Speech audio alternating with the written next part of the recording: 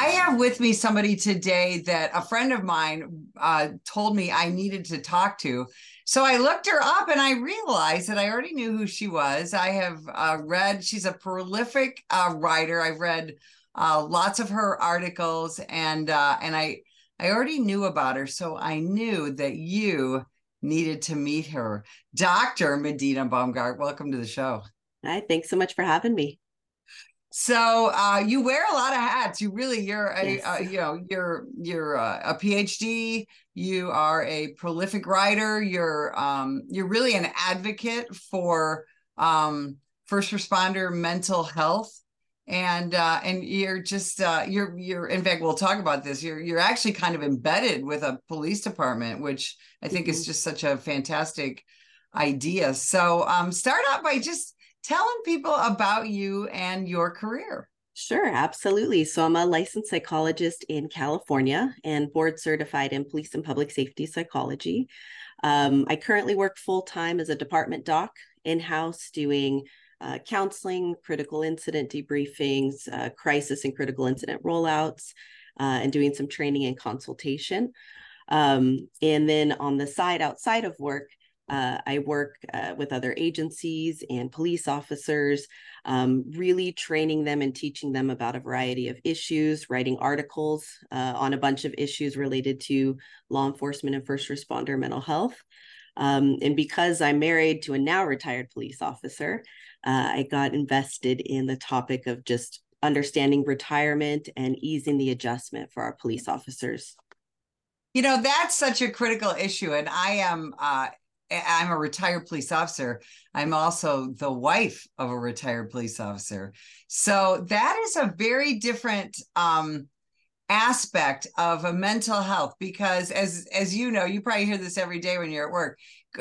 Cops, we all run around and go, oh, I can't wait till I retire. I can't wait till I retire. I'm going to do this. I'm going to do that.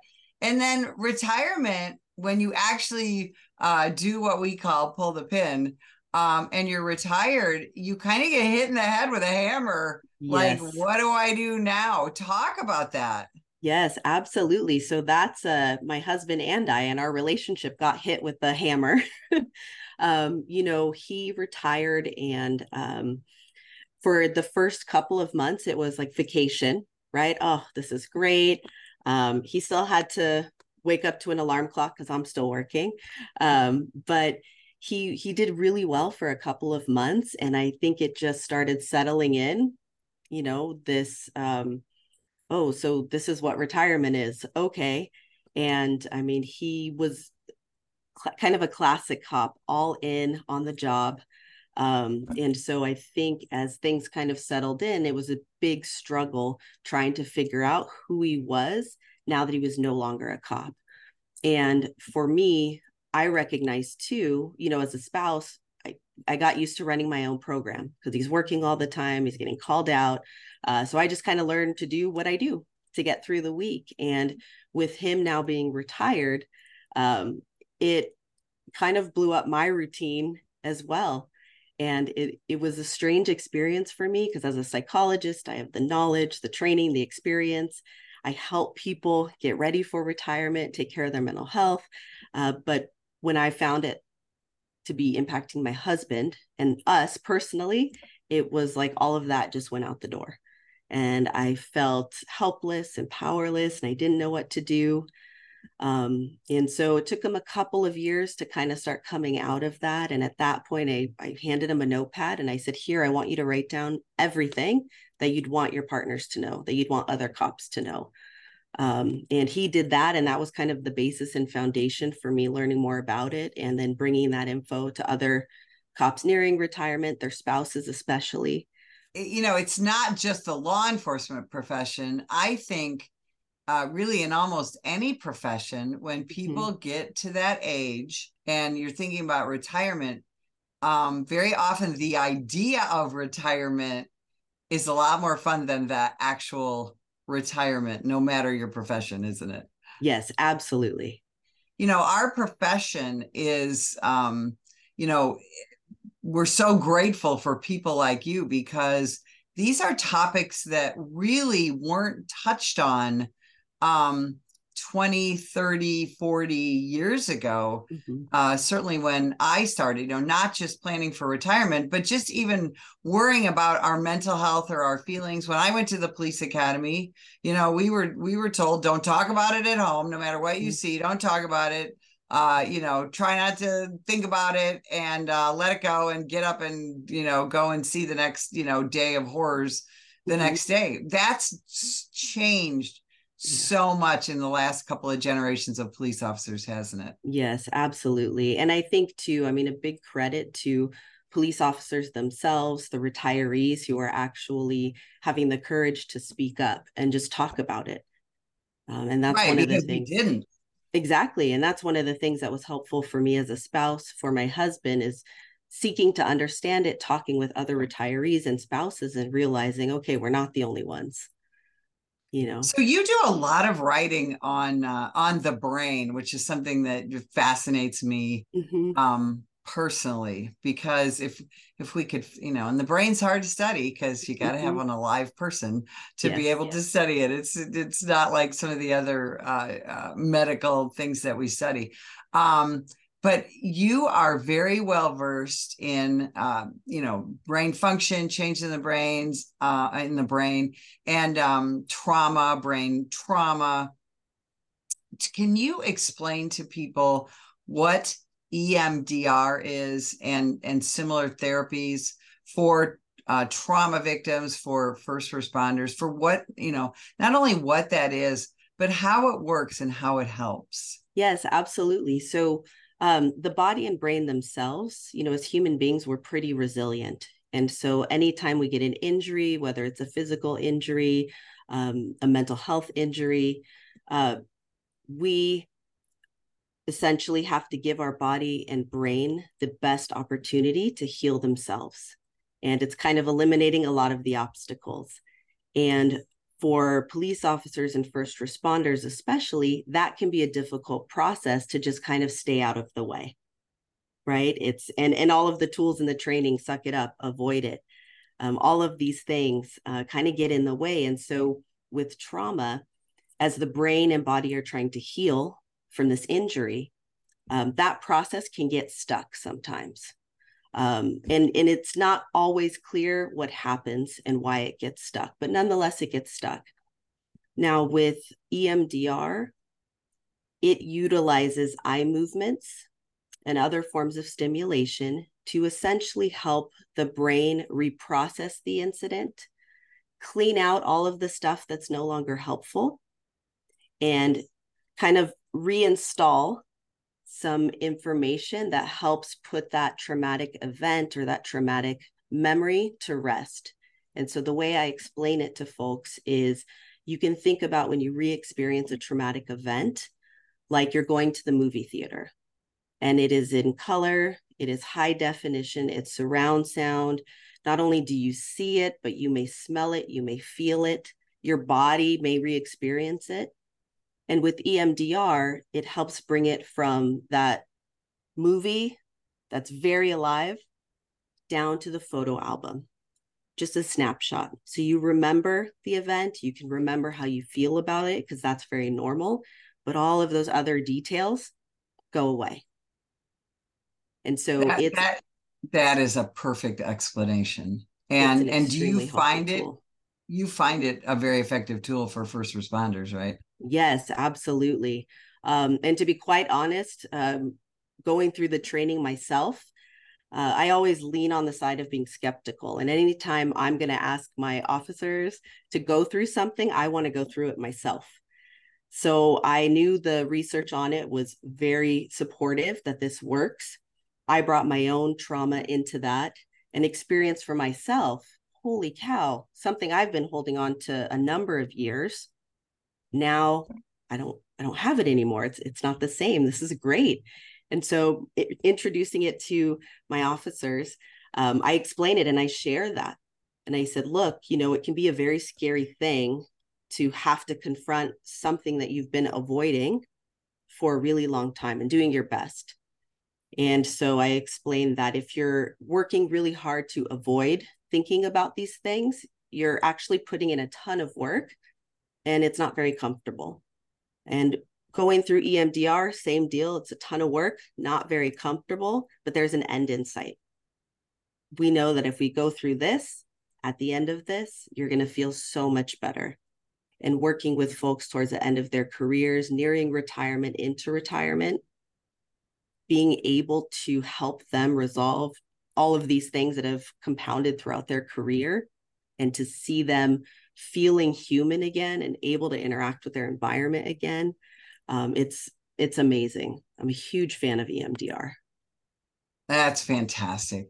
And you're right there with your officers to be able to provide not just a therapy like EMDR, but all kinds of different things, including critical incident debriefings and things like that, which is so powerful. Again, to go back to just a couple of decades ago, when an officer or a team of officers would experience a critical incident.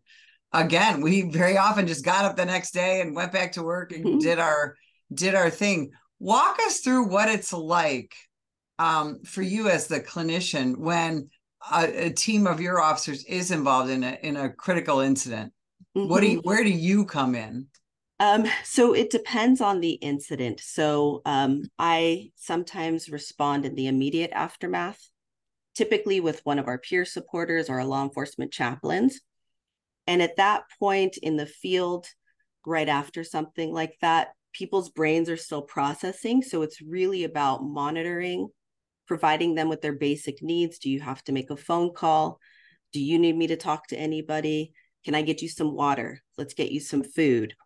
And then it's also helping their partners, because sometimes they see their other partners struggling or dealing with the immediate aftermath, and they themselves feeling very helpless. And so it's being present. It's kind of walking folks through if their brains need to understand what to expect, giving them information to help their brain and body recover after the event as best as possible, what to do, things to avoid. And that's really the goal in the immediate aftermath. And then usually roughly 3 to 5 days later, having them in my office and walking through the critical incident debriefing. And we explain to them, this is not a therapy session.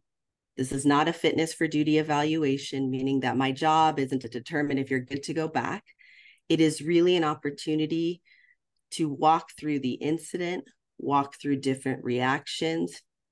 I provide education that helps normalize a lot of these experiences and help them understand why these things are happening, and reinforce the natural resilience and coping ability that they have. And reassuring them not every critical incident is going to result in a post-traumatic stress injury. And you actually have a big role to play in how your brain and body recover. And here's the things that you need to do. After a serious traumatic event, it can feel very chaotic and out of control, especially with everything that pops up. And being able to provide some education to help them make sense of why things are happening tends to have a tremendous impact, because they no longer, the brain for cops, it's worst case scenario all the time, and so it's normal, because that skill's been reinforced. It's normal that when your body and your brain are now doing things that do not feel normal, that their brain goes to worst case scenario. And just really normalizing that experience, and then giving them the tools, and also occasionally bringing in a spouse to help them understand.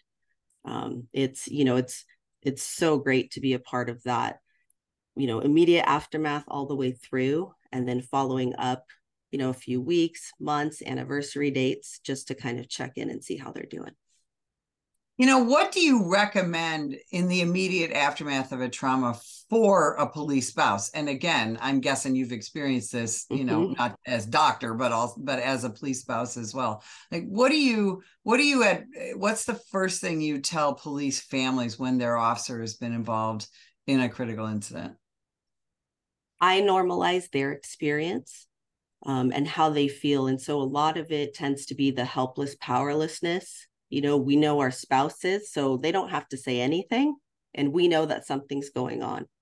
And even for a lot of officers too, I'll tell them, as a spouse, I don't need to know the nitty-gritty details. I just need to know, where are you hurting and how can I help? And if that means just sitting next to you, not saying a thing, but just being there so you're not going through it alone, I'll do that for you. If you want to talk about it, I'll listen. With spouses, I will tell them, it's important to get the body moving after something like that, because the body needs to essentially process out and work through the adrenaline dump and the cortisol and all of that stuff. So even just joining your partner on a walk. Hey, let's go for a walk. Hey, let's go to the gym. Let's go swimming. But doing something together as a family unit is so important. Things like making sure that they have water to drink so their body's flushing out everything. Avoiding alcohol, paying attention to what you're eating, right? So a lot of sugars and crappy foods, might be what the body craves, but it's really not the best thing for the body in the aftermath. You mean and then just alcohol? You mean beer, donuts, and coffee are not a good thing for us after yeah, trauma? yeah, that's going to make me not a fan to anybody listening. Exactly. Well, and see, and that's what's so great about. I wish every police department in this country, had someone like you, truly embedded with your people. Because, gosh, Doc, for the last 3 years, especially, the American law enforcement officer in general has just been so, first of all, stressed out from the pandemic, right? Cops were out there working when everybody else was hiding in their Mhm. living room and sitting on the couch, not really understanding what COVID was all about. Cops are still out being cops. A lot of them didn't even have protective equipment, things like that. We didn't really know, at that time what we were dealing with. And then then we had the death of George Floyd, and then the riots and the vilification and the demonization of our entire profession, not just one police department, not just one police officer. What have you seen in the last 3 years that is different than what you saw from, in 2019 and before that? I think historically, the profession's gone through ups and downs, but they generally settle back. And what's been so unique is all of this, exactly what you said, everything, and it's just unrelenting and it's not stopping. And there's staffing shortages and they're having to work an insane amount of overtime. And so what you're seeing is not only the cumulative impact of sleep deprivation, of shift work, but you're also seeing the impact that it's having on their families and their relationships. Because when you have to work that much, you don't have time to see your family. You don't have time to stay connected. And so that tends to be a significant struggle. And a lot of our folks are losing their relationships because of it. And there's not a gosh darn thing they can do about it because they have to work. And so that kind of lends itself to almost this just defeated, like I have no control over this. I don't know when it's going to end. Seeing more depression, anxiety. What do you do to help them focus on any positives that are happening? So I will generally say, what's one good thing or two good things that happened to you today? And they don't have to be super fuzzy, fantastic things if everything's crappy right now, but what are a couple of things? And at the end of their day or their shift, I tell them to focus on those, even if the only thing you're focusing on is, I made it home today. I woke up today on the right side of the dirt, your family, all of these things, and focus on those. Focus on the last time you felt really happy or really relaxed and comfortable. Think about that stuff. And then teaching them how to strategically shift their body and their brain from one mode to the other. It's on the job. Your brain and body are wired to protect you. And the job doesn't really teach you how to shift out of that. And so, when you're physically exhausted, when you're mentally exhausted, how do you then shift gears? And so providing them with some of those techniques so that they then almost regain a little bit of control, that despite all of these obstacles, they're able to have some control over how their brain is doing, over how their bodies are doing.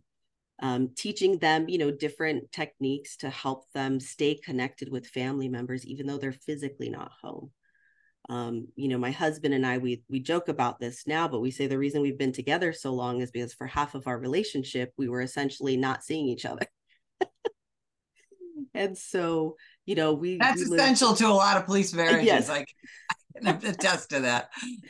And, things like Post-its. We started making games where we'd hide Post-its to see, where they could find it and try to make it as embarrassing as possible. Just different things like that maybe a lot of people don't think about, but they help you maintain that connection despite all of that. And then offering to talk to their spouses, offering to bring that aspect in. So that way on that end, they have that support that they need. But it's definitely challenging right now. Yeah, it absolutely is. And that's one of the reasons the National Police Association exists, is to support those officers and their families that are going through such difficult times. I tell you, I wish we had about another 3 hours to talk. But quickly, tell people where they can find you if they want to connect. Sure, absolutely. I'm on LinkedIn. I'm on Instagram at Dr._Baumgart. And then on my website, www.drbaumgart.com. People can contact me directly through there. Thank you so much for spending time with us today. And if you would like more information about the National Police Association, visit us at nationalpolice.org. Ma'am, put the gun down! Put the gun down! Last year, law enforcement officers were involved in hundreds of thousands of use of force incidents. A use of force incident is when an officer must use nonverbal tactics to gain control of a dangerous situation. Put the knife on the ground. In many cases, officers have no choice but to use force when a suspect doesn't comply with a lawful order. Use of force is always ugly. No one likes it, especially police officers. Together, we can help de-escalate these dangerous encounters. Help police officers by complying with their lawful orders. Don't attack, attempt to disarm, or flee from an officer. Use of force is an officer's last option. Most incidents can be avoided by not resisting arrest. If you feel you've been wrongfully detained by a police officer, then seek a legal solution after the encounter has been resolved. Let's keep everyone safe. Comply now and complain later.